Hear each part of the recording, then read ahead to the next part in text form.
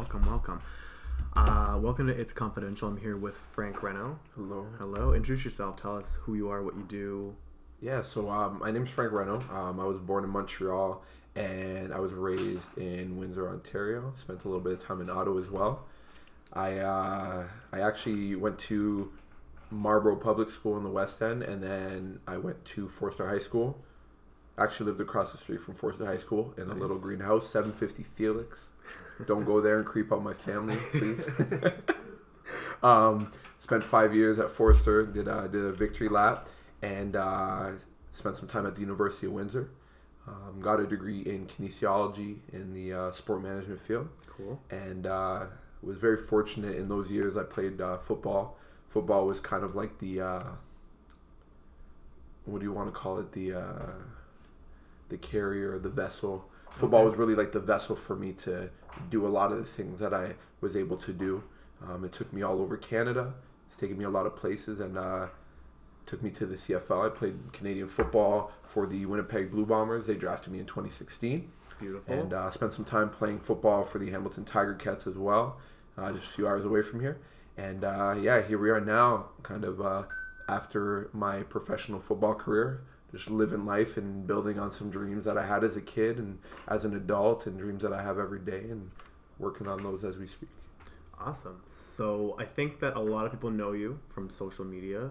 You've kind of the last couple months have kind of blown up in terms of the content that you've been putting out on Instagram and such. Do you post anywhere else, or is it just Instagram for you? Instagram's like my tool for what I'm doing. Yeah. I do a little bit on Facebook. I'm really doing my best to branch out. I want to give myself as much opportunities as I can to do what I'm doing. So I'm finding different ways to put myself out there on different platforms. And so what I'm learning is that each platform has kind of a different niche in what I can do. For example, YouTube, they're longer videos. You go to YouTube to watch videos. Instagram's kind of like my home base right now. I really work off of Instagram. And like I said, I'm just branching out and doing what I can from each platform. Yeah, great. So what are some of the things that you post?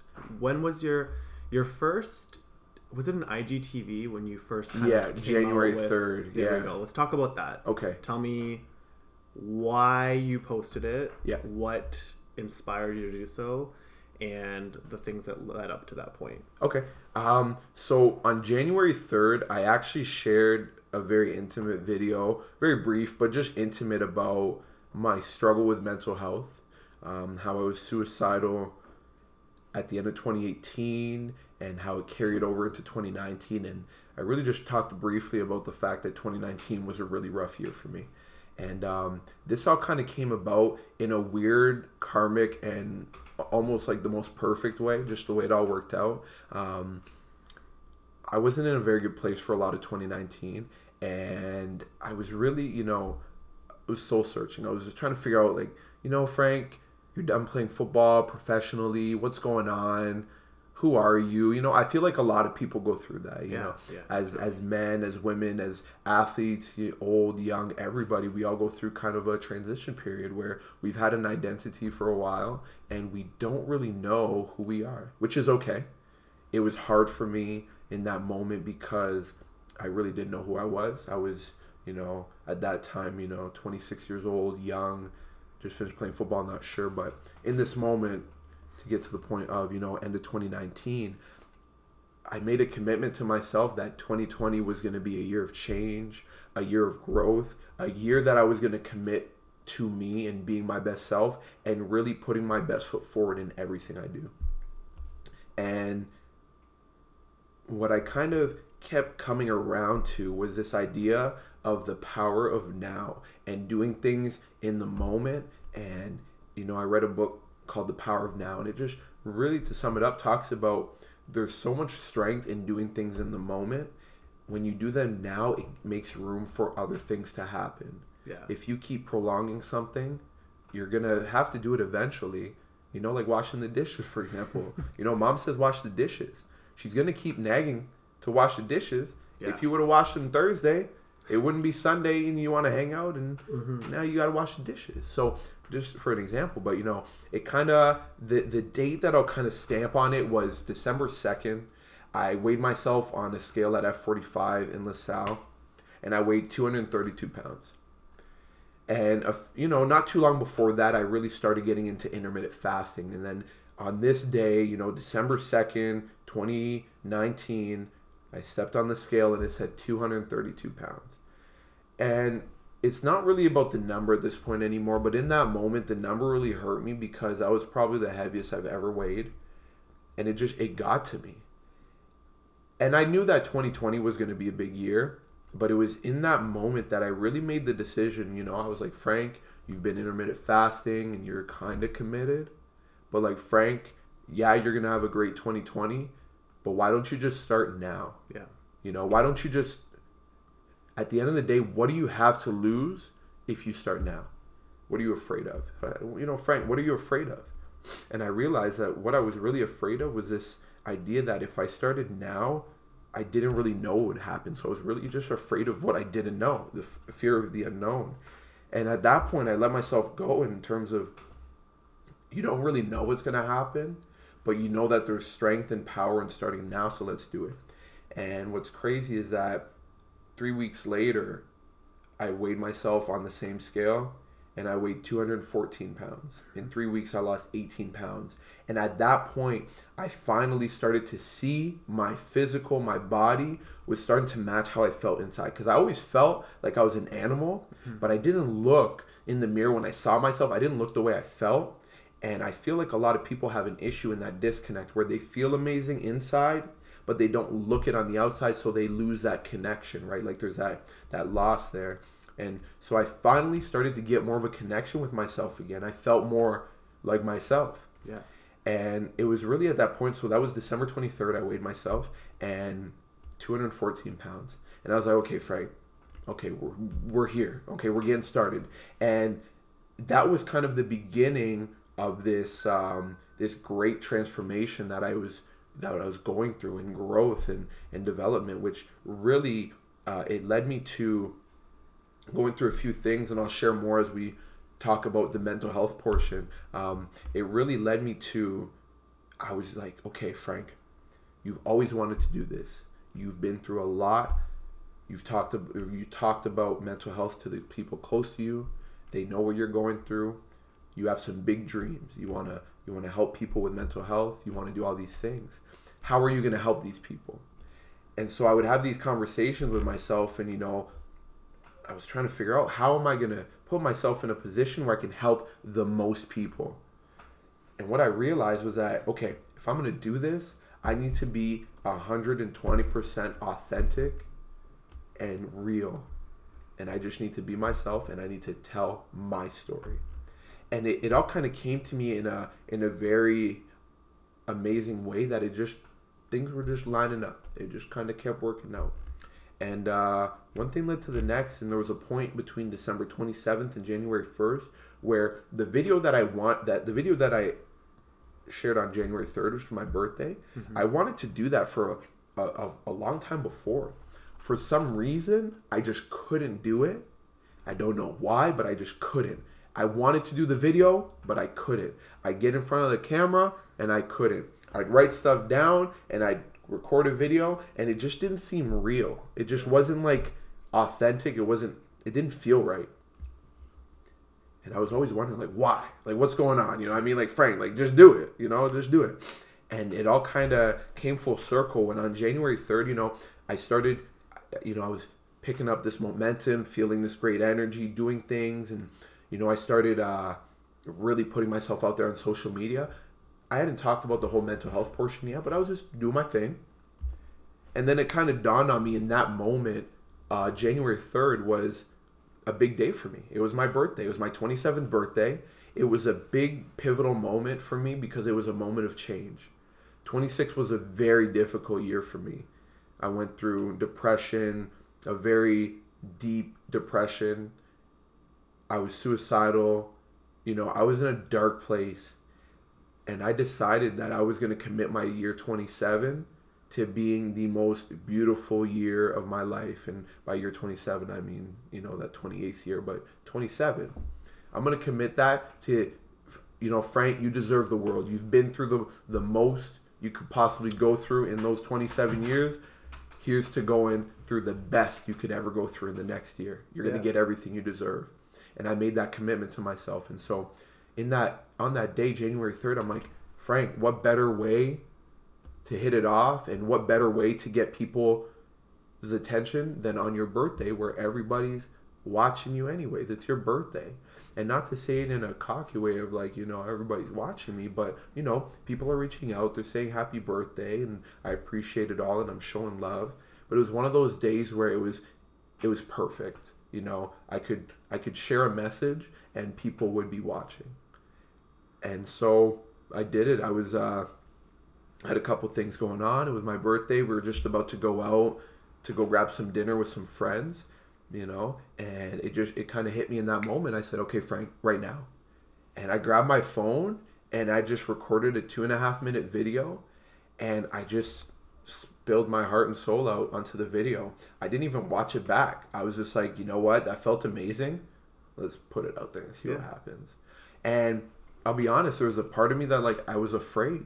I was nervous. I was scared, and there was something I'd read at some point, is that once you start doing the things that scare you, you start realizing how powerful you are. You know what I mean? Yeah.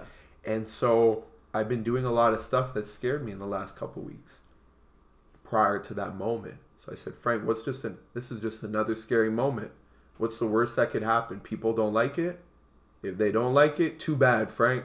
You figure it out and you keep going. Because that's what I've always done. Figured it out and kept going. And so I posted the video.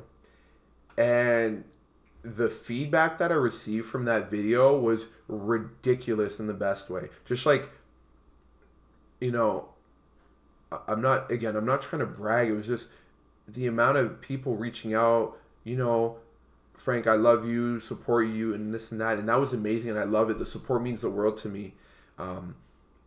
It was really, what meant a lot to me was the people who didn't show love on the post per se, but the people that messaged me personally and were telling me things like, Frank, I didn't even know that's what you're going through. How could I have known? Yeah. You know what I mean? And I didn't realize that what I exuded was this, you know, and these people were telling me, you know, you exude this confidence and you exude this strength. I didn't know this is what you were going through behind the scenes. You know, I'd spent so much time with people and they'd see me. Little did they know that I'm going through depression and I was suicidal and I'm battling all of these things by myself, and they had no clue. And I didn't even realize how guilty it can make some people feel to know that somebody right under their nose is suffering and they don't know. And another thing that really, you know, warmed my heart was the people who reached out to me and they said, Frank, because you told your story, that saved me. Yeah. My whole goal really, in what I'm doing, my goal was to save one person or to help one person, or like even just maybe spark something in one person. And I'm like, all right, we're done with that. But, you know, that doesn't mean I'm going to stop, but it just means like, wow, you accomplish your goal of one person. Okay, Frank, let's think bigger now. Let's get to 1 million. Why not 1 million people? And you're going to hear that, you know, and say, well, Frank, you can't change the world. And, it's, you know, my goal isn't to change the world, but my goal is to change the people around me or help them become their best self and do it in a fashion that I know I can contribute to. And what I know I can contribute to is the mental health side of things. I know that's what I have experience in. I might not have a degree in it, but I have a lifetime in it. And I feel like 27 years goes a long way. You know what I mean? You can't put a degree on that, you know? And it was so heartwarming to kind of go through that and be vulnerable and have fear of judgment, and then for people to respond to you and say, I support you and I'm here for you. And I can edit that. You're popular. No kidding. I'm gonna power off. And for people to reach out to me and say, like, not only do I support you, but what you're sharing has impacted me in the best way. Yeah. Being somebody, and again, I didn't realize it in the moment, you know, but my journey of going through 2 major knee surgeries to playing professional football, all these things that I did that I would just do because I love what I do, a lot of people, you know, brought me to the realization that, you know, it's incredible. And I would never pat myself on the back for making it to the CFL. Matter of fact, I was ashamed because all I could think about when it came to the CFL was the fact that I didn't accomplish my ultimate goals in the CFL, you know? And I feel like that's a big issue in the world today, is that we don't pat ourselves on the back enough for all the amazing things we do and did.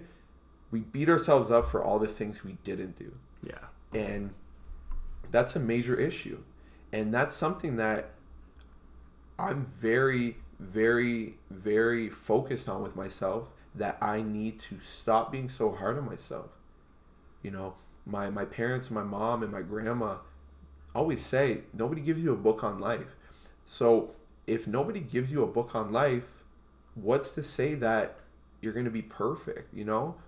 There's no right or wrong way to do anything. You just do what's best for you.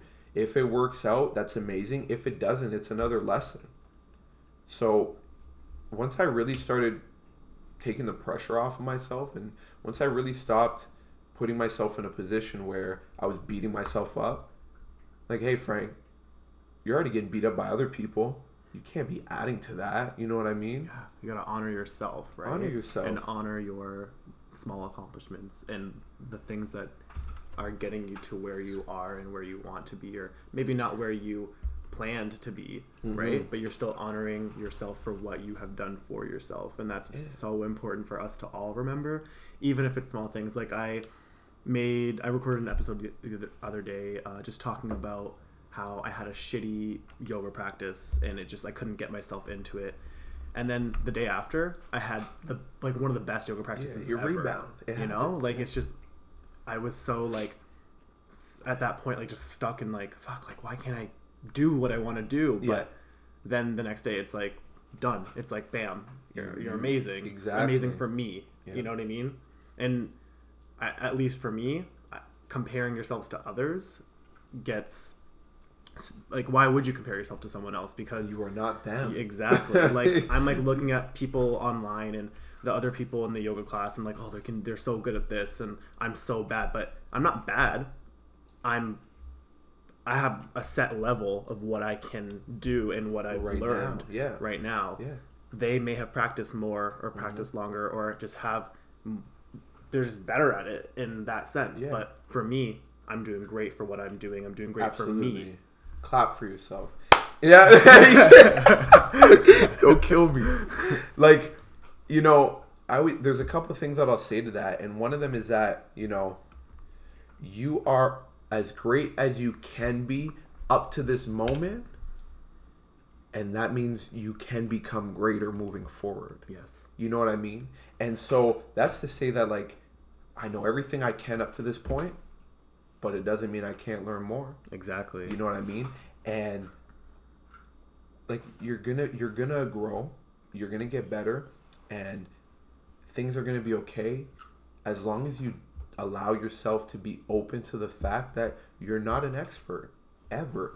And if you ever get to the point where you feel satisfied, like you know everything, then you're obviously in a position where you need to be humbled a little bit, because if you feel like you know everything, there's no way.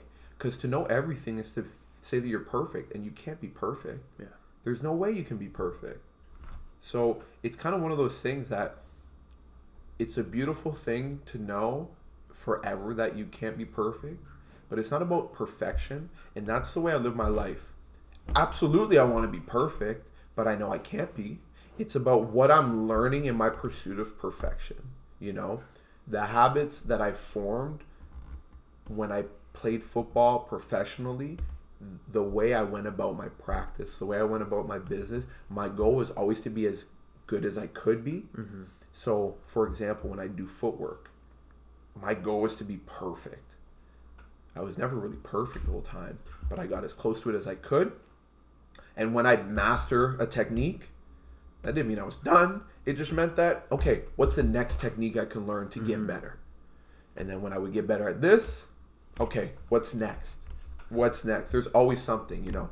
And again, to get to that point, you know, you said about the yoga and how you had one day that was poor and then the next day you rebounded. I always tell myself, okay, Frank, so you have an expectation, you want to go in and, for example, you want to go do yoga. It wasn't a good day today. But it's not what happens to you, it's how you respond. So a lot of people will be faced with adversity. A bad yoga day, a car crash, their girlfriend, boyfriend breaks up with them, something bad happens, and you just don't know how to handle it. Are you just going to quit and give up and shut down? Or are you going to respond, maybe even take a step back to analyze the situation, as I feel we all should, analyze, and then keep going? Because the moment you quit is the moment that you eliminate any possibility of anything amazing happening afterwards. Yeah. You know what I mean? I could have quit when I tore my ACL. Twice. Yeah. You know what I mean? And, you know, when we talk about quitting, I could have quit in terms of just shut down my positive energy. I could have said, I'm good with football when I tore my ACL the first time. But I'll never forget the moment it happened. When I was laying there on the ground, feeling like my whole life came crashing down, I knew something bad happened. But I did make a promise to myself in that moment. I said, Frank, you're going to come back from this. You don't know what just happened. You know it's bad. You don't know what just happened, but you're going to be amazing because of this. This is going to make you, not break you. And for that reason, it really did make me. It put me in a position where I had to fight. And I'm very proud to say that after 6 months of recovery, where it's not very common for people to come back from an ACL injury 6 months post, I came back and I was thriving after 6 months. Like I could play in 6 months. Yeah. And it was really amazing that after having this, it was the East-West Bowl. It was an all-star game for your third-year players. I tore my ACL in the fourth quarter. I had an amazing game. I had an amazing week, you know. I didn't do the combine. In the combine, you know, you do the testing for the draft. I didn't do the combine in 2016. I got drafted. And, you know, I would beat myself up like, Frank, you got drafted in the 8th round. Like, I would beat myself up for it. Frank, no. Clap for yourself. Yeah, you got drafted. You got drafted, period. There's a whole bunch of people who didn't get drafted. You got drafted, and you didn't even go to the combine. So this is one of those things that I talk about when I talk about mental health and stuff, and you have to be able to clap for yourself. Like, it's okay, you know? And I feel like we're in a society where people get made to feel ashamed of the fact that they are proud of themselves. Mm-hmm. Like, you're allowed to be proud and root for yourself. It's okay, you know? There is that fine line between cocky and confident, but absolutely, yeah. You deserve to be confident in your hard work. Yeah. I find that the difference between cocky and confidence is knowing you worked hard and deserve something, and cocky is not really being sure, but you bark anyway just to make it seem. It's almost like an illusion, you know what I mean? And like I said, it's not what happens to you, it's how you respond. So all of these incredibly difficult challenges that happened to me, I could have gave up, I could have given up, and I could have quit, but I didn't. And all those things have made me who I am, and all those things make you who you are. And all of these beautiful things that happen to you, and every person who's going to listen to this, and every person who lives their life, all of these amazing challenges that happen to you, they will make or break you. And that is completely your choice. Yeah. Absolutely. It's your choice. And that's what being 120% is, right? To you. That's what that means to you. Just putting in your all. Everything. Yeah. And, you know, I really came about this 120. I can't recall the moment when it was like 120. Yeah, I was like, what is... I DM'd him, like, what is 120? Yeah, I was like, what the fuck is 120? And, like, so... I didn't know it would kind of get to this point of like, I am, you know, people say Mr. 120, or, you know, like this is what I've really identified myself with. But I was really, there's this energy we talk about, and this energy that I had really harnessed to become a professional football player. Not to mention, I was also in cadets from 12 years old until 19. I was a very successful cadet. I was, I won a national award for music. I was very, very fortunate. Cadets took me all over Canada. I went from Halifax, spent 3 weeks there, played in the Halifax Tattoo. It's like a big concert. Did that for 3 weeks. Came home for 2 days, and I flew out to Banff, Alberta, and spent 6 weeks in Banff, Alberta. Wow. So I spent 9 weeks outside of the home, and you know what I mean? And as you hear more about my story, I'm very thankful for everything I went through, but that home environment for me wasn't very healthy. And I'm very thankful for all these opportunities I had because they took me out of there, helped me see the world, and really opened my perspective to the fact that there's a lot more going on than just what that small city is that you live in. Yeah. So do you want to? Yeah, for sure. Do you want to talk about your background, like growing up, or? Yeah, for sure. So I really, I grew up in a home. It was a small home. It was a 2-bedroom house. There was 6 of us, so there was 4 kids, and my mom and my stepdad, and they did everything they could for us, and they did their best to support us, but it wasn't easy, and there was a large period of time where there was 4 of us sharing one bedroom, and the bedroom was not big. We had a what is it, the bunk bed? We had a bunk bed, and my brother and I shared either the top or the bottom, and my sister shared the other half. You know what I mean? And in the moment, you don't really realize it because you don't know anything else, right? Like reality, right? Yeah, that's what it is. So you don't question it. And then as I kind of went through the years, and I was very fortunate to have the opportunities I had. In my first year of university, I finally had a bed of my own for the first time, I think, since I was 8 years old. From the time I was 8 until the time I was 19, 20 years old, I was sharing a bed with somebody. Whether it was a single, whether it was a double, whether it was whatever, I was sharing a bed. But yeah, it was a 2-bedroom house, a very small house right in front of Forster High School. And we ended up moving around a bit. Like I said, my parents did everything they could. They tried to put us in the best position to succeed as much as they could. And, it happened. Everything happened the way it did. And I'm thankful for it because it built me up to be who I am. And so at one point, we were there from when there was all 4 of us. It was grade 8. About grade 8, grade 7, grade 8 until high school was pretty much done. But there was a moment in there in grade 10 where we had moved to the East End. We'd moved to the East End, and this is where the story is beautiful because, we moved to the East End, and we were now in a house that was bigger for all of us. And again, this is just like the cool part about my story is that I was sharing a bed with my brother, but all we had in the room was the size of a shoebox, and all we had in the room was a pull-out mattress, like a futon couch, and a wardrobe that my brother and I put our clothes in. We had a closet to put our clothes in. So it was literally a closet, a wardrobe, and the futon mattress, nothing else. There was one light in the room with the switch. There was no windows in the room. It was just that we had a TV in there that my brother and I played video games on, and that was it. And, there was 2 other big bedrooms. So there's total 3 rooms. My brother and I, looking back, it was kind of like the men just kind of handled the toughest part, which I felt was tough. We had no windows. It was weird. We were just in the dark all the time. And, my stepsisters had one of the bedrooms, and my parents had the other bedroom. And, so we lived there for a year. But the beautiful part about this is that I was a little fed up with my high school. I was in grade 9 at the time, going into grade 10. I really felt alone. I didn't really feel like I had many friends at all. I spent a lot of time alone, and this is the power of my story, is that I spent a lot of time alone in my life.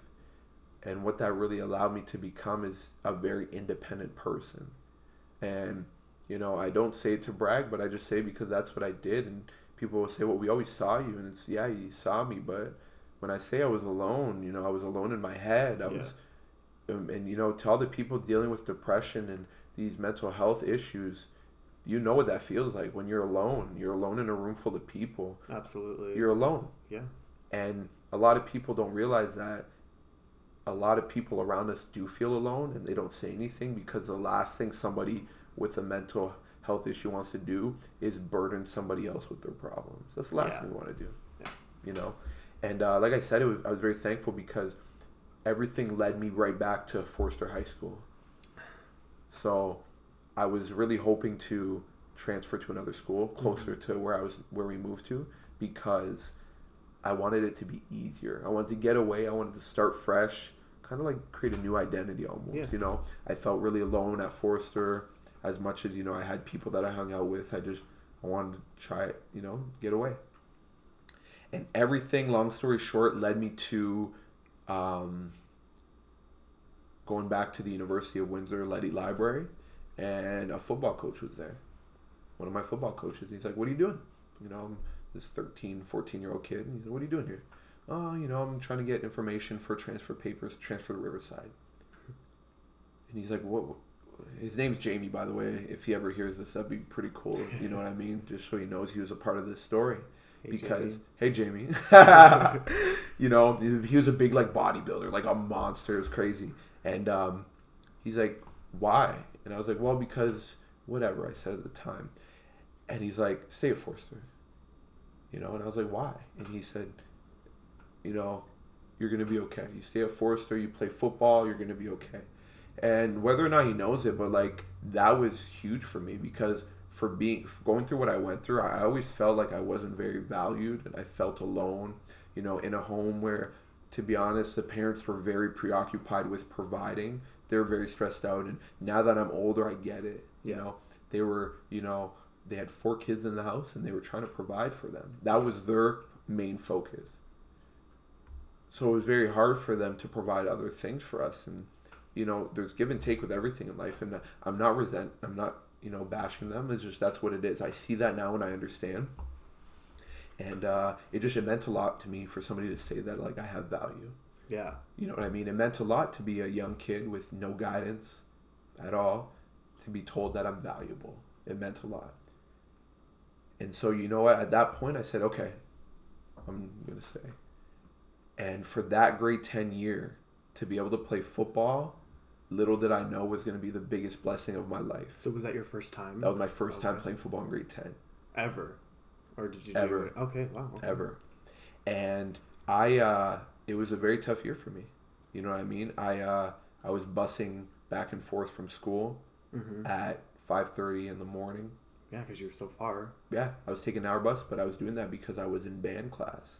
Okay. At 7 o'clock in the morning. So I was doing all of these things. I loved music. Music was a way for me to get away a little bit. It was an escape. In the same way that video games was an escape for me. Yeah. It was an escape. I got to get away from my, at the time, a very shitty, tough reality for me. I was able to get away from that and get into another world. And music was another world. I listen to music a lot now. It allows me to be calm. It gets me through a lot of stuff. And I feel like it's the same for a lot of people. Music is very powerful. A lot of people... Yeah.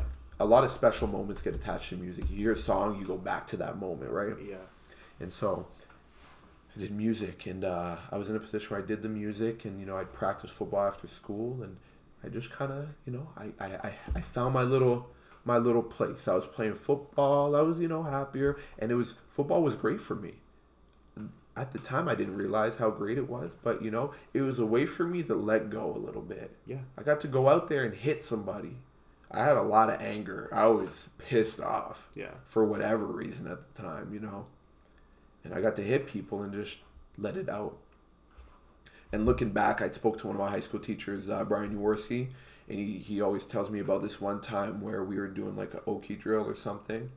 And I lined up a linebacker and I smacked somebody. And him and the coach, they're like, "Whoa, okay, And this was, his words. And it's one of those things that it's crazy what happens in life, but I'm a believer everything happens for a reason. Yeah. I'm a believer that Jamie was there for a reason. In my life, maybe he was there to guide me back to Forster. And everything kind of worked out in the best because eventually we moved to another home, and in grade 11 we moved to a home closer to Forster. And then in grade 12 we ended up moving back to the same home that we're in the first place. You know what I mean? Yeah. Crazy. But at that point, 3 years down the road, we're older, the girls need privacy. Yeah. So I was in a place where my brother and I were sleeping on a futon on the floor in the living room and in the back room. And at the time, it was just status quo. Like, my brother and I were just used to it at this point. This is what we're doing, So we never questioned it. And I never thought anything bad of it. That's just what it was. You know what I mean? Like, and again, I need to reiterate, say again that I'm not bashing anybody. This is just my story. So I just want to make that clear. I'm not upset, and I've been very clear with my family that it's not about bashing anybody. It's about this is very powerful, and it's a great message to share because it's going to help people. Yeah, it's ultimately what makes you who you are, right? Exactly. It's your story, it's your experience, exactly what you've been through, so it has a lot of validity. Absolutely, and I'm thankful for it because it shows people. There's going to be a lot of people that hear this that grew up in the West Side, that they'll realize that, wow, I'm not alone. Yeah. And I don't know everybody's situation, but I know that there's definitely some people who have gone through or are currently going through something similar to what I'm going through. Oh, for sure. Not to say that every story is the same. Even you saying you not having your own bed until 20 years old? Something like that? Yeah, 19, 20. Like, I couldn't, I've had my own bed my whole life, and I couldn't even imagine, just taking that, now I'm I take that opportunity for granted.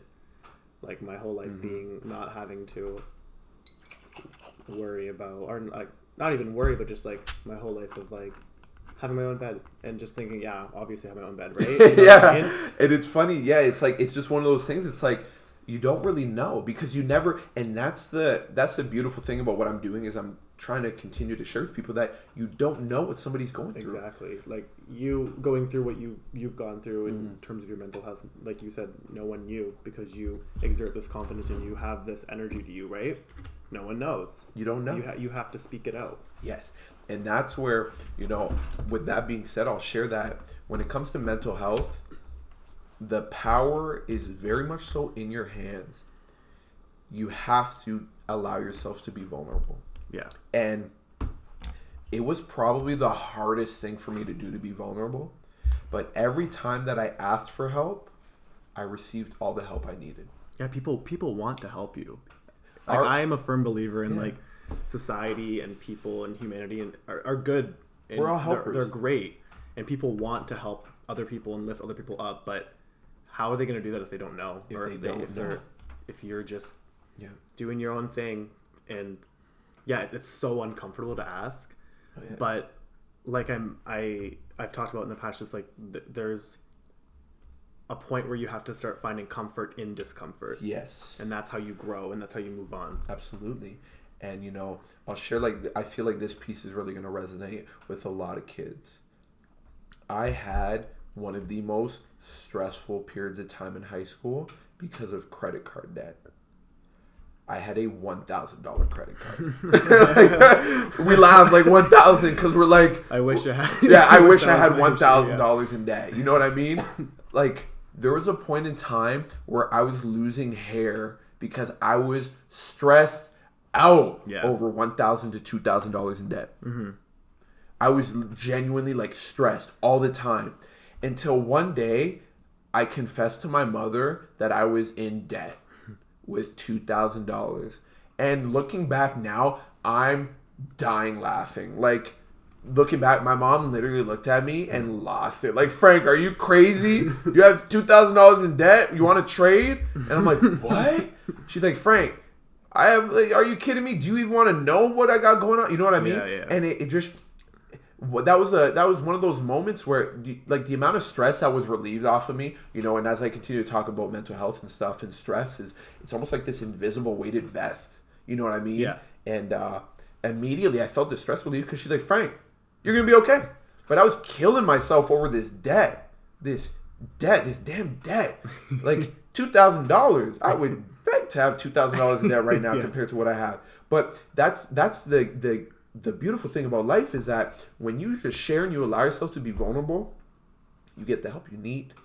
As men, it's very tough because we do have a very large issue in the world when it comes to men. Yes. We don't talk. Yeah. Men, what do we do with men from the very young age, the very tender age of 1 and 2, when something happens and you get hurt? Man up. Man up. Be a man. Yeah. You're okay. Suck it up. Don't cry. You're good. You're okay. And I'm not bashing, but what do we do with our young daughters and the young girls? It's okay, honey. Yeah. I'm here for you. Please let me know what's going on. It's okay to cry. And that's not bashing. That's just what happens. We all do it. We're in a world where we're programmed, right? We are programmed to make men fend for themselves and coddle women. And that is very toxic because we are raising men who are guarded and they don't want to share anything because they've always learned that they have to handle it by themselves. They've always learned that they can't talk about their feelings. They can't be emotional. They can't be vulnerable. And we've been taught that men have to be the rock all the time. Yeah. Figuratively and, quite literally when they say that you got to be the tough guy all the time. And we've built a culture of very, very vulnerable men who don't even realize how vulnerable they are. But it's okay to be vulnerable, And again, what I've learned is that the more I've allowed myself to be vulnerable, the more help I've received and the more powerful I've felt. Because now I'm in a position where if I need anything, why would I stress myself out? Yeah. Just ask for it. Ask for help. And at the end of the day, if I don't get the help I need, maybe I just didn't need the help at the time. Or maybe it wasn't the right person. Yeah. Or maybe it just wasn't the right time. But at the end of the day, it'll happen at the perfect time. 100%. 120%. Yeah, 120. And it's just like, especially when it comes to mental health, my goal is to help as many men and women as I can in the mental health. My goal is to help as many men as I can learn that it's okay not to be okay as a man. Yeah. It's okay. It's very hard to let go of that. Man, I'm the man of the house. I'm the tough guy. I got to man up all the time. I'm okay. Yeah. Like, you're a human. You're human. You have emotions. Yes. Whether you want to admit it or not. Yeah. And it's okay. And I'll share that. There was a point where I cried for the first time in like a year at a therapy session with my therapist who, it took us about a month and a half to get to this point where, she asked me a question. She said, "How did this make you feel?" And I didn't even know how to handle it. Just, these emotions came up and I started crying and she's like, and I was trying to like hold it back, I'm trying to man up, doing the whole sucking thing and, trying to hold it back. And she said, no, like, let yourself feel that. You haven't done that in a long time, have you? I'm like, no, and I'm crying and it's all emotional. And she's like, it's okay. You're allowed to feel. You're going to be okay. And I felt sadness and, it brought me back to a moment in time where, what I ended up saying was somebody finally believed in me in that moment. Yeah. Somebody, gave me the vision that I could make it. At the time, it was a teacher, Brian Jaworski. He said to me, "You're going to be a big fat offensive lineman someday. You're going to make it to the CFL." Like they said these little things that to them it was just like a little joke, but to me that was everything. You know what I mean? And that was kind of a breakthrough moment for me because, when we talk about mental health and stuff and you'll discover through experience for the people listening that when you allow those emotions to come up and you feel, it unlocks something inside of you didn't even know you were missing. Because I'll never forget that in that moment when I cried, it opened up memories I didn't know I had. Exactly, yeah. I had memories that I forgot. And what we'll find out and what we're learning is that mental health and depression zaps your memory. It zaps your memory because, and this is my opinion, it zaps your memory because it causes you to shut down. It causes you to go in defense mode, survival mode, and all you want to do is just survive and get by. And by any means necessary, your brain protects you by protecting you from those memories of emotion, bad and good. So all those moments that made you feel awful, your brain will protect you from. But your brain will also protect you from those memories that made you feel good. Like you can't get, you can't just forget the bad and not the good, or the good and not the bad, if that makes sense. That makes sense. Like having experienced like moments of depression, like I get what you mean. You just kind of like feel nothing, numb.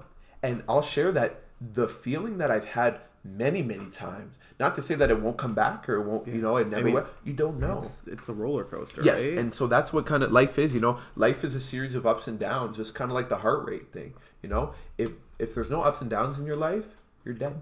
You know what I mean? Like you see the heart rate monitor? Yeah. When the heart rate monitor isn't going anywhere, what's going on? You know what I mean?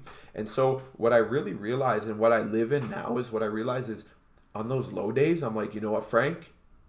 You've been here before, or you're going to be okay, because after every low comes a great high. Mm-hmm.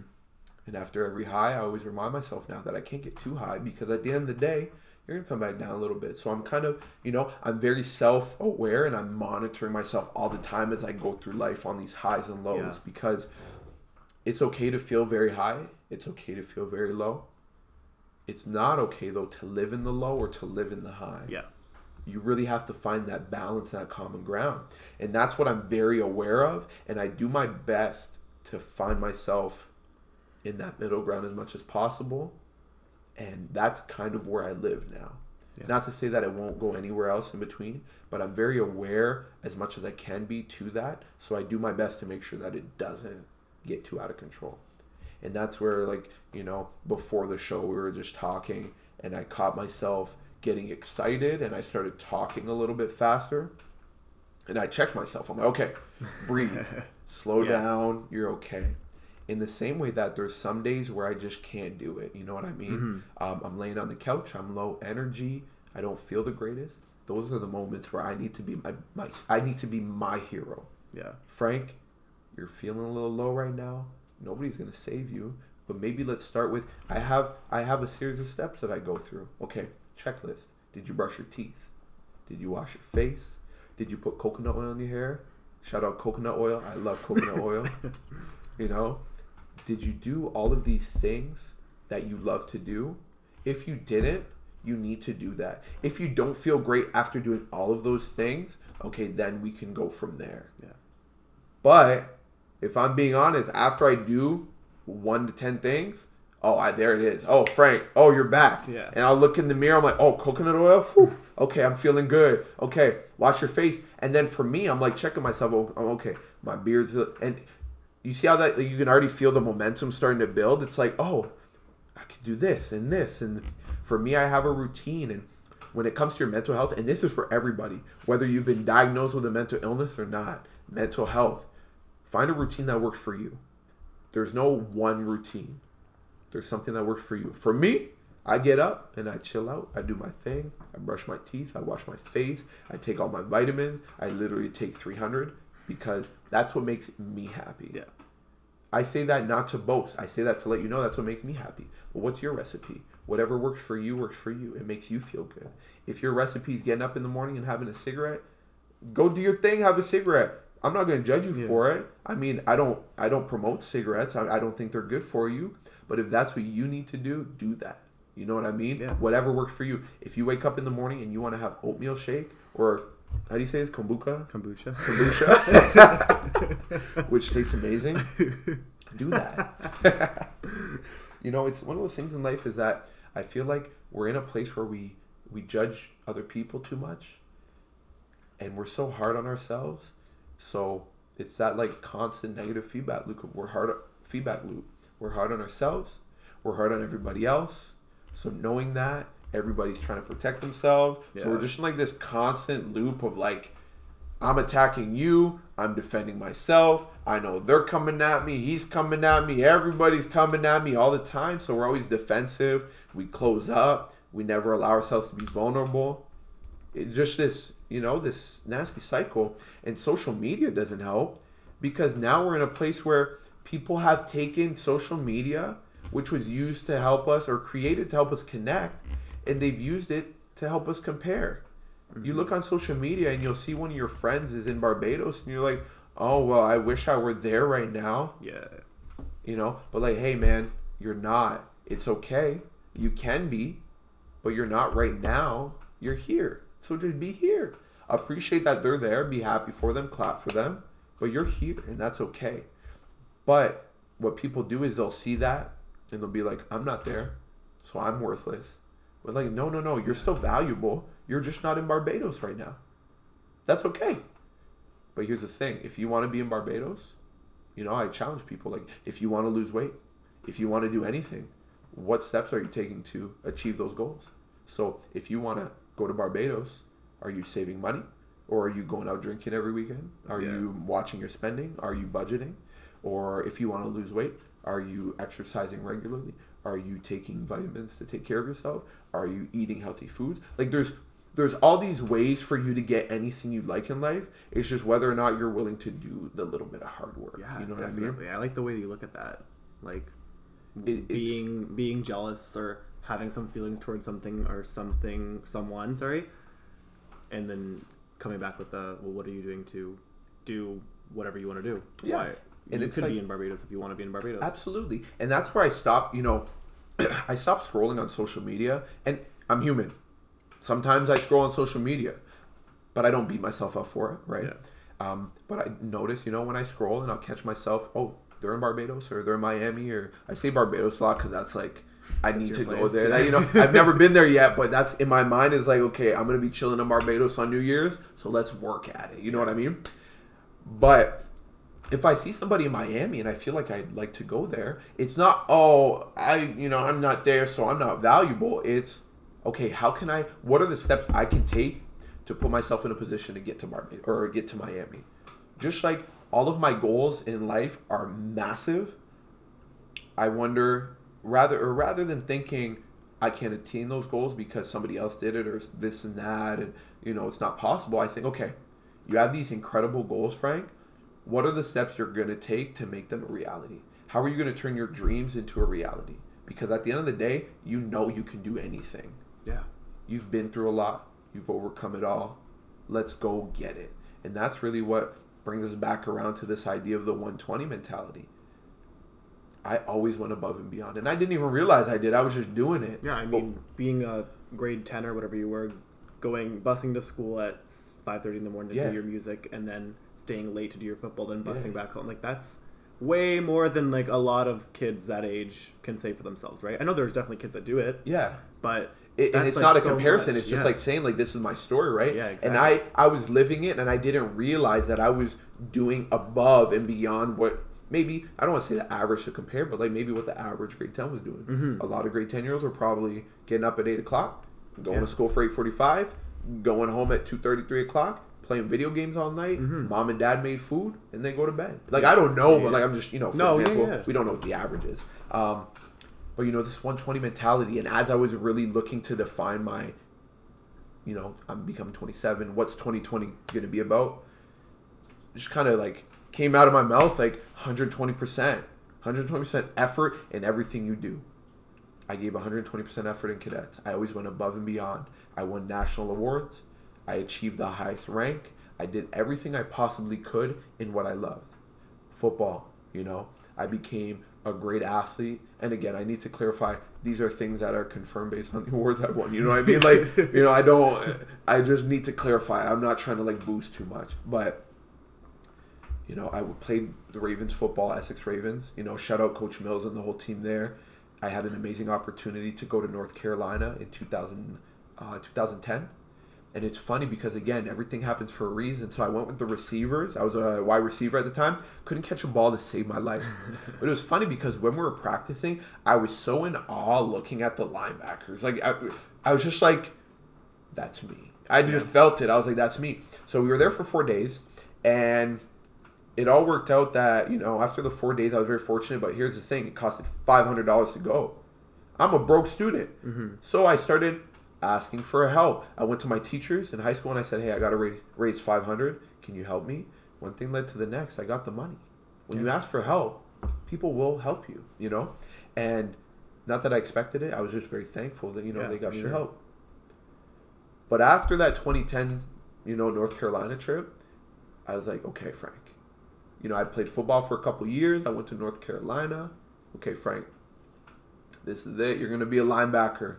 I made that, switch. I was like, I'm going to be a linebacker. Sorry, I'll never forget. Like, it's just funny. I call Coach Mills and like I shout him out now in like the best way, but I always bring us back to that moment when I called him and I was like, "Hey, Coach Mills, I want to come play linebacker for the Essex Ravens," and I'll never forget. He's like, "Okay," and I was like, "Oh, I was pissed." I'm like, "Okay, all right, cool, whatever." So I went to work. And January 1st, 2011, I just went in the gym and I grinded and I put in work and I went for 4 months. And prior to that, I was very depressed. And if I'm not mistaken, thinking back, I'm pretty sure I was smoking weed, just being, just not doing anything. And I made a commitment January 1st. I'm like, I'm done smoking weed for now. I'm going to go get this. Whatever it is I'm going for it. One thing led to the next. And in 2011, I gained like 15, 20 pounds of muscle. And I will never forget the look on Coach Mills' face when I walk into the building there that was like Sunset Public School or something where the Essex Ravens kind of practiced and it was their facility there. Like, so funny. Like, his jaw was like dropped. Eyes seemingly like popped out of his head. And I remember the sight, of like them just being in awe, and I just remember them being like, it was weird in the best way of like, "Okay, Frank, what do you need? Let's get you some shoulder pads," and like the whole bit. It was just so weird how it just kind of like, I didn't know. I was just kind of going with the flow, and we had the practice, and we started doing little practices and stuff, and I was just going with the flow. And again, I was just going with the flow, just doing my thing, and one thing led to the next, and I went to my high school coach because I was like, "Hey, coach, I'm gonna, try and do what I can on defense and stuff." And my coach, Brian Jaworski at the time, he's like, "Frank, just work on trying to get on 1 or 2 specials for the year." And I'm like, "Coach, like, the Ravens coach said I'm gonna start on defense," and he's like, "What?" You know what I mean? Like, I didn't know. I was just, I was just doing my thing, and little did I know that effort that I put out, 120%, put me in a position where in my first year of playing competitive summer football, I was starting. Like, I don't know. I don't know what I'm doing. I'm just going. You know what I mean? So I'm just kind of going. And we had a pretty solid season. 2011 was great for me to learn the game. It was rough though. We lost in the first round of the playoffs in the 4th overtime. It was very, very tough for the team. And I put a lot of that on my shoulders because there was a penalty. I roughed the passer, roughed the quarterback, and I felt like a big reason why we lost that game was because of me. But here's the thing, it's not what happens to you, it's how you respond. So I didn't take that, internalize it, and beat myself up for it. As much as I took that, internalized it, and empowered myself to say, "Frank, 2012 is that year. Let's go get it." So 2012 pulls up. And I made a commitment January 1st. I went back into this little depression funk, 2011, ended 2011, I wasn't doing well. I was depressed again, smoking weed, just not doing well. And then again, okay, January 1st, 2012, let's do this. And I committed to being the best athlete I could be. And everything worked out in my best favor. But this was the toughest year I think I would have had in that stretch because I was in grade 13. I needed to go to university. So I was taking university classes to get into kinesiology. I was getting up at 5 o'clock in the morning to go train with the University Lancer football team from 5:30 till 7:30. From 8 o'clock until 2:30, 3 o'clock, I was at high school trying to get these grades to go to university. I was also the prime minister in high school. And then I was very fortunate. I had the opportunity to get a job. One of my first jobs, shout out Emerson Alvarez. He was a kitchen manager at 16 years old of a restaurant. Wow. Yeah. Wow. And I was very fortunate because he gave me an opportunity to work in the kitchen with him. And he said, "Frank, just work and we'll get you all the hours."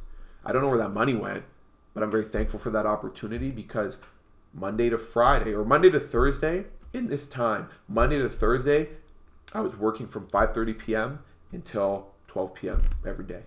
Friday, 5:30 p.m. until 2:30 a.m. Saturday, 10 a.m. until 2:30 a.m. on Sunday morning. Sunday morning, 10 a.m. until 11 p.m. I was doing that every week for like 4 months.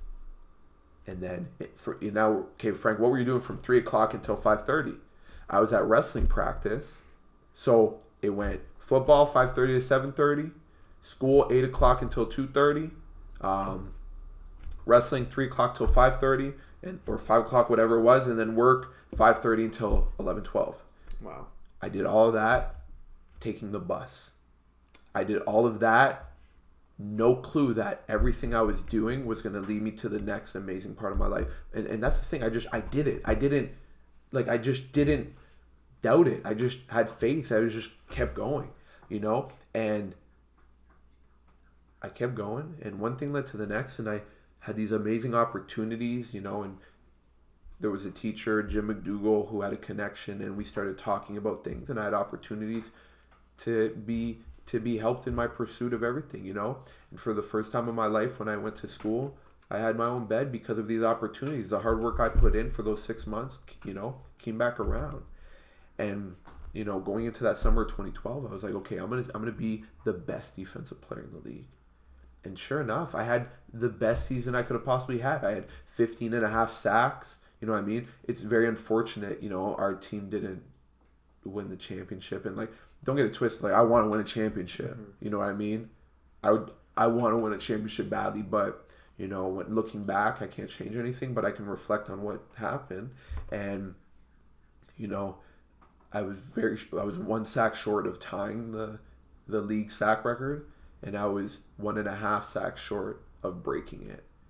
I got those sacks in 6 games out of 8. The 2 games our team lost in the regular season, I didn't have a sack. So that's this, in reflection, that's to say that I was a big part of our, winning. And when I didn't perform or I didn't have a good game, we lost. And, that all came full circle when I got confirmation from coaches afterwards. You know what I mean? It just all came full circle. Yeah. But again, so when we talk about this 120 effort, it goes into my football career because I go all into everything. And once I decided that football was my path, my way, my vessel, I gave it everything I had and then some. And, as I went through my football career in university, I always went above and beyond. And that's in reflection that, our coaches gave us the workout sheets, and I would always do the workouts, but I had to do more. It was just people were like, Frank, why are you doing more weight? I'm like, I don't know. I just have to. And one thing leads to the next, right? And we're just in these amazing positions where we're just doing what we're doing, and it brings us to these amazing opportunities that we had. You know what I mean? Which all brings us to me trying to find my identity again and stumbling upon 120 and kind of getting into it, where I was at a point where I was like, okay, Frank, what defined you to become a professional athlete? And I was like, my effort. Okay, how much effort? 120%. And it just came out of me, it flowed out of me, and I'm like, there it is. This is it. You're going to commit 120% for the rest of your life to everything you do, and do it unapologetically. And if somebody doesn't like it, that's not on you. That's on them. For the rest of your life, you have to do this. And I made a decision that point forward, whatever point that was, that switch that flicked on in my head, that I was going 120 for the rest of my life. And here we are now. I'm in February, about to go into March. I felt like this year has flown by. It's been the most beautiful January, February. Not to say that the rest of the year isn't going to be tough. I don't know what's to come, but I just know that if I continue to give 120% effort in everything I do, I will be satisfied with whatever the outcome is. And 120% effort means in my workouts, in my work at the keg, when I'm training people, when I'm doing anything, I do my best at 120%. And that includes, and I need to be very clear, that includes rest. A big part of what it is in the life of hard workers like us is that we don't know how to stop. We just keep going and going. What I realized is that I would go, break down. Yeah. Go, break down. And those breakdown periods would get longer and longer. And I didn't realize until I reflected on it that my last breakdown period was a whole year, 14 months. Yeah, I broke down for about a year and, year and a couple months. And you have to have strength in looking at it as a lesson. Okay, Frank, you broke down, but you've been going hard. Okay, so it's okay to go hard, but it's also okay to rest. So what I do is, and this is a tip for you guys listening, is that I allow myself to be okay when I rest. My Sunday, I have a schedule, and I do my best to stay on schedule as much as I can. My Sunday, I clear the schedule. That's Frank's day. You know what happens a lot on Sundays? Just chill. Football Sundays, man. There's a lot of football going on, so I get to chill. I don't work. I don't do nothing. I play video games. I play Madden. If you want to get that work in Madden, anybody listening, come see me. All right? I watch a lot of football, and now it opens that door for family time. I get to spend time with family. There's a lot of stuff you can do when you give yourself time to rest. You get to recharge, right? Recharge. You need that. Yes. And we all need to recharge. And I feel like we're all in a position where we want to work hard, which is great. It's great to work hard, but it's also great to rest. So when I say 120, it doesn't mean I'm going with my top off crazy every single day my entire life. It's that I go 120 as much as I can, and when I need rest and I'm very self-aware that it's time to rest, I'll take a step back. Yeah. I have no shame in that. But I rest on 120. So that means, like, even though on the Sunday at the end of the day when, like, I'm getting restless and I'm like, okay, Frank, you've been hanging out all day. Mm-hmm. I'm like, no, Frank, you deserve to rest because, for damn sure Monday to Saturday you're going in. Yeah. But here's the thing, we're human, and it's not what happens to you, it's how you respond. So somewhere in the week, every once in a while, I feel low energy and I'm tired. And I'm like, okay, I have these meetings, ABC, okay. Hey, whoever I'm meeting with, just so you know, I'm not feeling up to par. I'm just a little tired today. Can we reschedule or, let's make this work? And when you're just honest with people and you let them know what the situation is, like, look, I'd love to see you right now, but you're not going to get 120 out of me if I'm not well rested. And this is where I'll share with people that in the world of mental health, you deserve to give your best foot forward. And to do that, you need to protect your energy. And that means if somebody's not good for you, you can't be around that person. Not that you don't want to be, but like you got to protect your energy. If something isn't good for you, like food-wise or whatever it is, you have to be able to let that go. And you will find strength in letting go. You will find strength in creating boundaries. You will find strength in doing things that are good for you. And I feel like a lot of people, which is a good thing what I'm about to say, most people want to help others. But at the end of the day, who's the number one person you're going to spend your time with? Yourself. Yeah. So I know that the number one person that needs to be taken care of in my life is me. And if that means letting somebody know that I can't go out on a date with them tonight, or that I can't hang out with them, or that I can't do this or I can't do that, tough. I got to take care of me. Because at the end of the day, you don't understand that. If you don't understand that for me to be able to have a great shift tonight at the keg, or for me to be able to have a great session when I'm training, or for me to be able to do this or that at 120%, I have to be at peace. My peace is very valuable to me. And if you compromise my peace, it's not a threat. It's just that, like, I got to protect my peace. I spent a lot of time giving a piece of myself to everybody. And that's not bragging. That's just the fact that I'm a selfless person and I do my best to help you as much as I can. But the first person I need to help is myself, and then I'll take care of you after I'm well taken care of. Yeah. How can you pour from an empty cup, right? Exactly. Yeah. You hear that all the time. I was just going to say that. You can't pour from an empty cup. And I'm in a position now where not that it's eternally overflowing, but I'm in a position where I know how Frank needs to recharge. So whenever I am feeling low, okay, Frank, you're feeling low. Did you brush teeth, watch fade, da-da-da? Yeah. Okay. Did you play some video games? Have you played some video games lately? No. Okay. Do you have the time? Yeah. Okay. Pop on some video games. Play some video games. Or did you connect with your family? No? Okay. Try that. Reach out to your friends and family. Hey, so-and-so, you okay? What's going on? How's your day? Da-da-da. A little conversation. And you'll find that after that 5-minute conversation, it's like, ooh, all right, okay, we're here. I'm feeling it. And then you go about your day. Or this one day recently where I had a low energy day. It was like, pretty sure it was like January 9th. And I weirdly remember like these days. But I had a low energy day.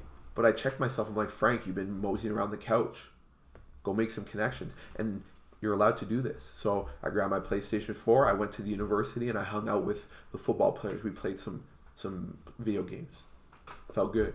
But then at the same time, I was like, okay, like you're good. Go home, da-da-da. And I was like, okay, Frank, have you worked out today? Oh, no, I didn't work out today. So I hit up my brother. I said, Damien, would you like to go to the gym? Sure. We went to the gym, worked out for an hour and a half.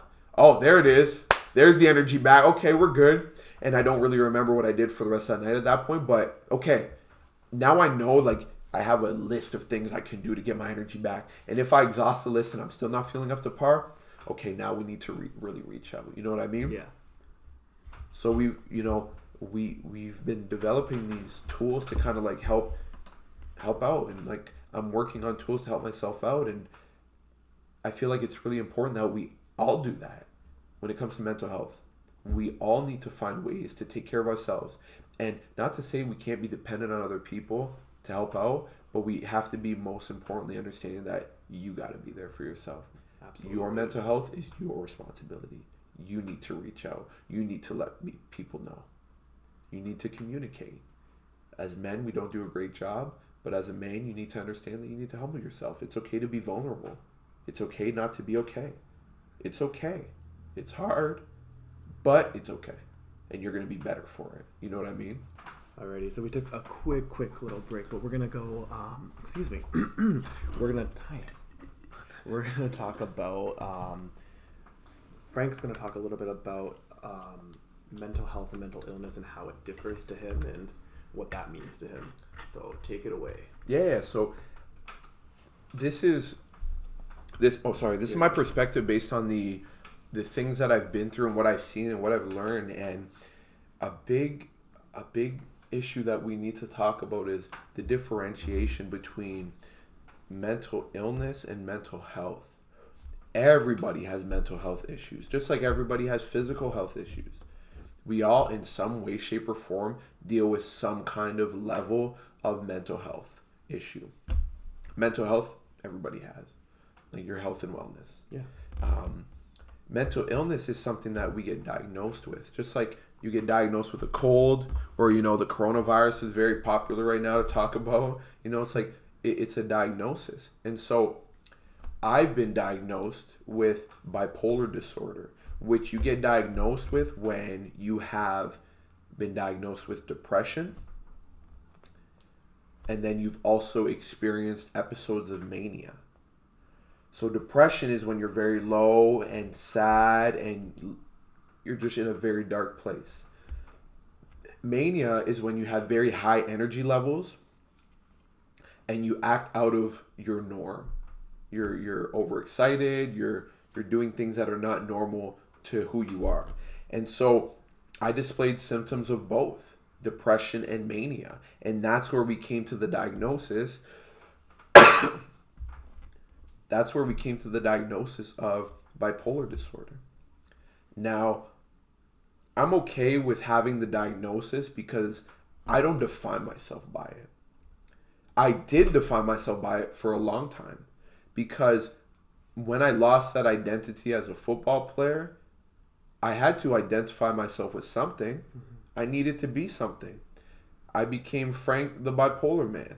You know what I mean? And I beat myself up for it for the longest time because I was like, I don't have anything. This is who I am. I'm a miserable person forever. I'm miserable. And once I understood that, like, I'm not just my diagnosis. Matter of fact, I'm barely my diagnosis at all. It's just a small fraction of who I am. It started to empower me to realize that I am more than that. Just like I'm more than just an athlete. I'm more than just a football player. I'm an entrepreneur. I'm a philanthropist. I'm a motivational speaker. I'm a mentor. I'm a coach. I'm a friend. I'm a brother. I'd love to be a father someday. I'd love to be a husband someday. I'm all of these things that make me Frank Reno. So I really encourage you guys who have been diagnosed with anxiety, depression, post-traumatic disorder, people who have been diagnosed as anorexic, bulimic, and the list goes on. That is not everything that you are. And I need to encourage you to understand that you are not that. You are more than that. You are everything you do every day. I am somebody who is passionate. I am somebody who loves to serve. I'm somebody who loves what he does every day. And I live in that love so powerfully. It's so much fun for me. It's very difficult for me because the stigma on mental health right now has everybody saying that, Frank, you're bipolar, so you're too happy. Or Frank, you're bipolar, you're too sad right now. Like, no. I'm just on that continuum that everybody else is on. I'm okay. And not to say that I don't want you to check in, but if I tell you I'm okay, I would like you to respect that I'm okay. And again, it's a very slippery slope, because for me to say that, it's for me to say that if you reach out to a friend and you ask them if they're okay, they're going to say they're okay and you got to leave them alone. It's very slippery slope. And so with that being said, I'll share with you a few things, a few tips, a few ways to really not perfectly identify, but really find out what's going on, or have an idea of what's going on with people that deal with depression. And for somebody who's dealing with depression right now, if this resonates with you, I would like to empower you to share what you're going through with somebody close to you, because that's going to help you get through this. Definitely. Absolutely. People who are dealing with depression tend to often pull out of everything they're doing. Yeah. Everything. They were working out. They were hanging out with friends. They were going to school. They were doing a lot of things. All of a sudden, they're gone. Where did they go? What happened? They disappeared. They're taking care of themselves. They're pulling back. They're very sad. And sometimes they don't know why. Most times they don't know why. They feel how they feel. But they do know that they need to retreat, recover, and be alone for a little bit. It's okay to be alone. But what's very powerful is when somebody recognizes that and goes up to them. And here's the thing. When you're in that depressed stage or in depression mode, again, another tip for these people, when you look at them, you see them not there. And when you see it, you'll know exactly what I'm talking about. When you're talking to somebody and they're not there, they're behind the curtain. I talk about, like, what I describe it as, I was in the cave. I was in the cave in the back of my mind, in the back corner, at the back of the woods by myself in the dark. And it took a lot for me to crawl out of that cave and to eventually make it to the front and be present and be here and live my life, and, you know. So you'll see it. You'll see that spark in the people's eyes. That light is gone. And when you see that in somebody, you need to get their attention. Like, hey, you know, Mark, Rosie, Joe, whatever, like, I'm here, you know. And you need to find a way to bring their attention to the present moment, because depression typically means that you're living in the past. So living in the past means that you're not here, you're not present, you're not in this moment.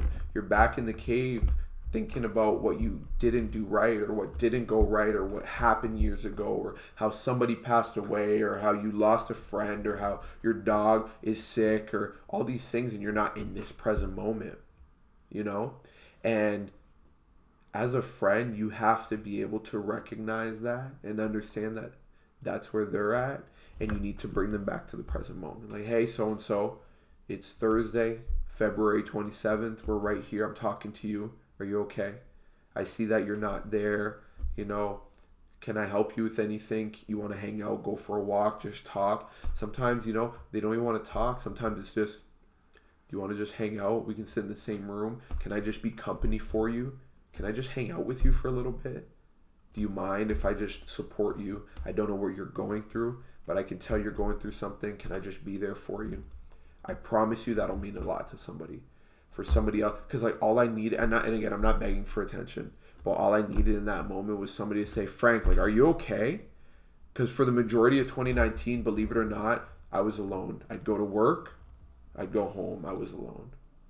I'd go to work, I'd go home, I was alone. I'd go out, wherever, I'd go home, I was alone. People would ask me, Frank, do you want to go out? No, I'm good, I'm going to go home. Frank, you want to come grab? No, I'm good, I'm going to go home. I'm going to be alone. You know what I mean? And so, because there's not a lot of information on how to kind of deal with these issues a lot, so I'm very thankful for my girlfriend at the time. She was very supportive, but at the end of the day, I understand, because she didn't really know what to do. You know what I mean? She did her best. There was days where I didn't get out of bed. I didn't want to eat. I didn't want to do anything. And when you're depressed, you don't want to do anything. You're literally you have this disgusting feeling of sadness and you just want it to end. Which brought me to the point where I was suicidal. I just wanted that feeling. I didn't want to kill myself, but this pain, this sadness I was feeling, I just wanted it to end. I was so sick of it. But I'm very thankful I didn't because, now I get to do the amazing things that I'm going to be doing. You know what I mean? And I'm thankful for that. And again, I'm thankful for my girlfriend at the time because when there was days I didn't get out of bed, she'd make me food and support me, and she was always there for me. And it was important to me. It was important to me to have somebody there, and that sometimes I didn't even appreciate what was right in front of me. You know what I mean? That there was somebody there supporting me. And that's what I find a lot of people do. They don't appreciate what's right in front of them. They look elsewhere for happiness when sometimes all you need is right in front of you. You know what I mean? And so for that, I'm very thankful. And I'll share with you that sometimes all it takes for you to do is to help somebody who's depressed or sad or bipolar, whatever it is.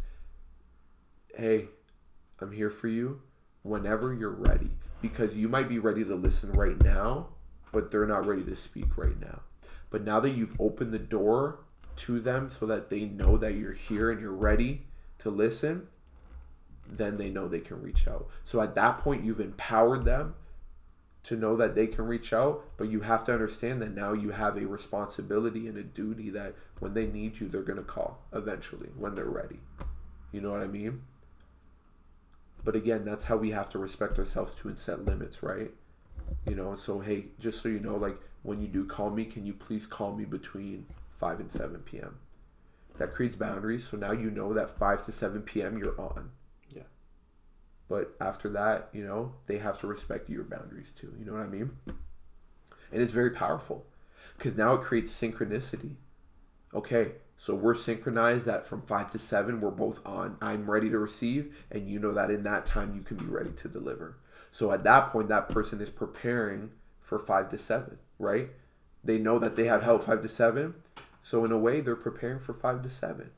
So there's all these ways that we can go about dealing with mental health, and that's being there for each other, reaching out, as a teammate on a football team. You see your boy hasn't been going to workouts on time usually.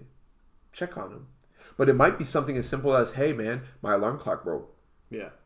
It doesn't have to be that deep all the time, but it's one of those things that if we just start getting used to the idea that like we need to just help each other, but not help each other to get anything out of it. Let me just help you because you need the help sometimes. And a big thing is that people want to help everybody, but you need to understand that you are of service when you help. Being of service means it's not what do I feel you need, it's what do you really need. Don't tell somebody what they need. Ask them, hey man, what do you need from me? How can I help you? And they'll tell you, I need A, B, C, D. And then you say, okay, this is what I can do for A. I can't do anything for B. I don't know about C, but I can help with A. And at that point, they know they can get A from you. And for B, C, D, they'll start seeking other ways to get B, C, D taken care of. And that's how you build a team around you. So for me in my life, I'm building a team around me. And it's not using people in a malicious way. It's just like, look, like I love you and I support you on your path. Everybody's on their path doing their thing. But I'll reach out to you when I need you for this or that or, whatever comes up, that kind of thing. And it's very powerful in that way. It's hard right now because there's very few people that do that set boundaries, that, connect with people. Because we feel like if we reach out to somebody, we're using them. But like, no. It's in a way you are using them, but it's okay. It's okay as long as you understand that there's going to be an exchange for it. Hey, can you help me with something? And yeah, I'll help you, And in return, like, I'll come to you and I'll get help from you when I need something. You know what I mean? Like, there's that gentle exchange, but it's one of those things that we have to be able to protect our energy too. So don't bend over backwards for somebody. If you can't do something right now, that's okay. You let them know, hey, I can't be there Friday night, but I can be there Saturday. Oh, you can be there Saturday? Okay, let's do Saturday. And that's where, again, we create synchronicity by saying, okay, I can't be there Saturday either. Okay, when can I get to you next? Monday? Okay, Monday works. That's how we scheduled this podcast, right?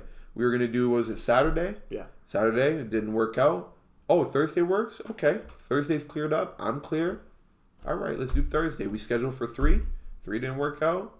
Or we actually could have started earlier, and it works out for everybody, and we start earlier. Yeah. You know what I mean? And it's allowing the opportunity for anything to happen. And just being open to the idea that everything happens for a reason, and you're okay. And that all translates back to mental health. When you stop, being so protected and guarded, and you allow yourself to be vulnerable, it's really a good practice because it allows you to be open to any possibility. And therefore, the good and the bad, but understanding that the bad is really the good because you learn from it. No losses, just lessons. You know what I mean? Yeah. Yeah. That's a lot to take in, but it was great. And I was actually going to ask you for if you had any tips having gone through things for your friends or people around other people, just how to help, how to support, which you answered all those obviously, but that's great. It's incredible. We're at about an hour and a half now. Pretty good episode. There's more we can talk about. Maybe we can do another one sometime. I would love to do another one. Yeah, that'd be dope. Yeah, for sure. That'd be sick. Do you have any advice for? You did kind of touch on it throughout, but any 3 things that helped you the most, or things that you think that will be really beneficial to people going through whatever they're going through, whether it be depression, whether it be anxiety, whether it be having a bad day, anything in general, how to get through that? Absolutely. So one of them is kind of my mantra when it comes to mental health, and it's, love yourself, thank yourself, appreciate yourself, be there for yourself, and forgive yourself every day. I love myself. I do. And it's okay to love yourself. I thank myself for everything I've been through because it's created who I am. I'm always there for myself. I appreciate myself. And I forgive myself for making mistakes because I'm human. Nobody gives you a book on life. Yeah. So how can I be hard on myself for making a mistake, especially if I didn't know? But here's the thing. Now I made a mistake. How can I learn from it so I don't make that mistake again? But hey, if I make the mistake again, I didn't learn enough. So I'm going to keep learning. I always say you will continue to go through the same lesson until you learn from it. Life will do that. Life has a funny way of doing that. You know what I mean? And so the second thing I'll say is be kind to yourself. Be gentle. You're only human. You're not Superman. You're not indestructible. You're not Wolverine. You can't heal in seconds. But as long as you allow yourself the possibility to heal. So, when you're at the doctor's or when you're anywhere and they say, hey, this will help you, if you feel that it's the best for you, you do that. You have to protect your energy too, right? Yeah. So if somebody prescribes a medication to you that doesn't make you feel good, Advil, whatever the case is, if it doesn't make you feel good, protect your energy. But at the same time, you got to take care of yourself, right? So there's ways. And I'd say the third tip is probably just, this is what I live by. Life's a party. Well, if you really think about it, life's a party and it's a blessing. What are the odds? What are the odds for real that you and I are sitting at this table right now? For you to be born and for me to be born, and for all of the things we could have possibly gone through, all the variables to get to this moment right now. What are the odds? 1 in 3 billion that you're even conceived, and then to have a healthy birth, and then to go through everything you went through. One decision led to the other that, had you made this choice or had somebody made this choice, there could have been a car crash. Do you understand how precious this moment is? Yeah. So, it's a blessing. Every moment is a blessing. Every moment is a gift. That's why they call it the present. Right? That's good. I like that. You know what I mean? And so I really try to live by that, and I allow myself to be open to the idea that every moment's a party. So especially, I do this when I'm at the keg. When I serve tables, I'm like, welcome to the party. And that immediately opens the door for the idea that we're just hanging out, having a good time, and we joke around and have fun with my guests. And for anybody listening, quit being so hard on yourself. You only get one chance at this. One. So why are you gonna be so hard on yourself? Isn't it crazy? You get one chance to live this life, and they don't give you a book on it. Yeah. What? There's no instructions for this? You get instructions on how to build a desk. You know what I mean? And you build it to perfection. Some people don't because they don't follow the instructions. But hey, if you follow the instructions, you get perfection, to the best of your ability. But you get one life. It's very precious. And nobody gives you a book on how to live it. So stop judging each other. just appreciate each other in your beauty. That is who you are, because that's who you are. There was a moment in time in my depression that I was watching a lot of videos on, it was like a YouTube channel, and I made this connection. I was like, look at all these beautiful people, and they are authentic. They're just who they are. And I was like, wow, they don't judge themselves for being who they are. Like I saw, people with tattoos everywhere, people with piercings everywhere, people wearing weird combinations of clothing, people doing this, people doing that, but they were just being themselves. And I'm like, Frank, like, stop being so hard on yourself. You're an individual. Be yourself. And then, Yeah. So life's a party. Let's just have more fun. Have fun at the gym. Dance. I dance at the gym. I'm working out and like I'm dancing, I'm singing, like I'm having a blast. It's a party. I love working out because I get to pump the muscles up. I get jacked. I'm stronger. That way I get to, play football and do these things I love to do. Life's a party, man. So like just be easy on yourself. Have fun. It's okay. You're going to have rough days, but they're not the worst days. They're not the last days. They're just a day. In the grand scheme of things, there's you're going to live, let's say, 70 to 80 years for most people. I'm planning on living till 120, But to say that is to say, if I'm going to live until 120, that means my entire lifetime, I have about, what's the number? So 7,014. So I got about 128,000 days on this planet. Something like I don't know math, so I'm not. Yeah, quick math. No. Like that. But like, I have a lot of days on this planet. 128 seems about right. 128,000 days. So if I'm gonna have about 120,000 days, one bad day is like very insignificant. It's not that much. We need to understand that and realize that we can't let that worst day be everything. Don't live in it. Don't live in your rut. Don't live in that shitty day. It's gonna be okay. But if that rut is a couple days, that's okay. If that rut's a week, it's okay. If it's a year, it's okay. It's going to be okay. Eventually, as long as you have faith that you're going to be okay, you're going to be okay. It takes time. Healing takes time. But hey, it happens faster when you ask for help. Yeah. I can guarantee that. Beautiful. Yeah. Thank you so much for coming on. I really I'm here appreciate for it. I'm sure a lot of people will get a lot out of this episode. I'm here for it, yeah. It's a blessing. I'm just thankful. Again, I'll kind of leave with this. I could be dead right now. Yeah. I could be dead. And I'm not. So I'm very thankful that I'm here. I'm blessed to be here. So I might as well go get everything I've ever dreamed of. Beautiful. Where can people find you online? Yeah, so I right now I primarily work off of Instagram, so at Frankie Renaud, so FrankeyRenaud, and that's my primary source of information right now. Other than that, I'm going to eventually branch out into a YouTube channel. We're working on a lot of stuff, and just stay tuned for more to hear a lot more about this 120 movement and everything else that I'm doing in life. I'm really enjoying the process and I'm having fun. For anybody who's hearing this, if you ever have any questions, you're more than welcome to reach out to me and hit me up and DM me and share your stories, and we can definitely talk. And I encourage you to just reach out. It's okay. I'm here for it, and I'll help as much as I can, and we'll help each other, point each other in the right directions to get to where we need to get to, because at the end of the day, on this planet, for real, we're all one team. And we're here to help each other grow as much as we can. And if I can't help you, I'll help you find somebody who can. I'm always here for it. Awesome. Thank you so much. My pleasure. Alrighty.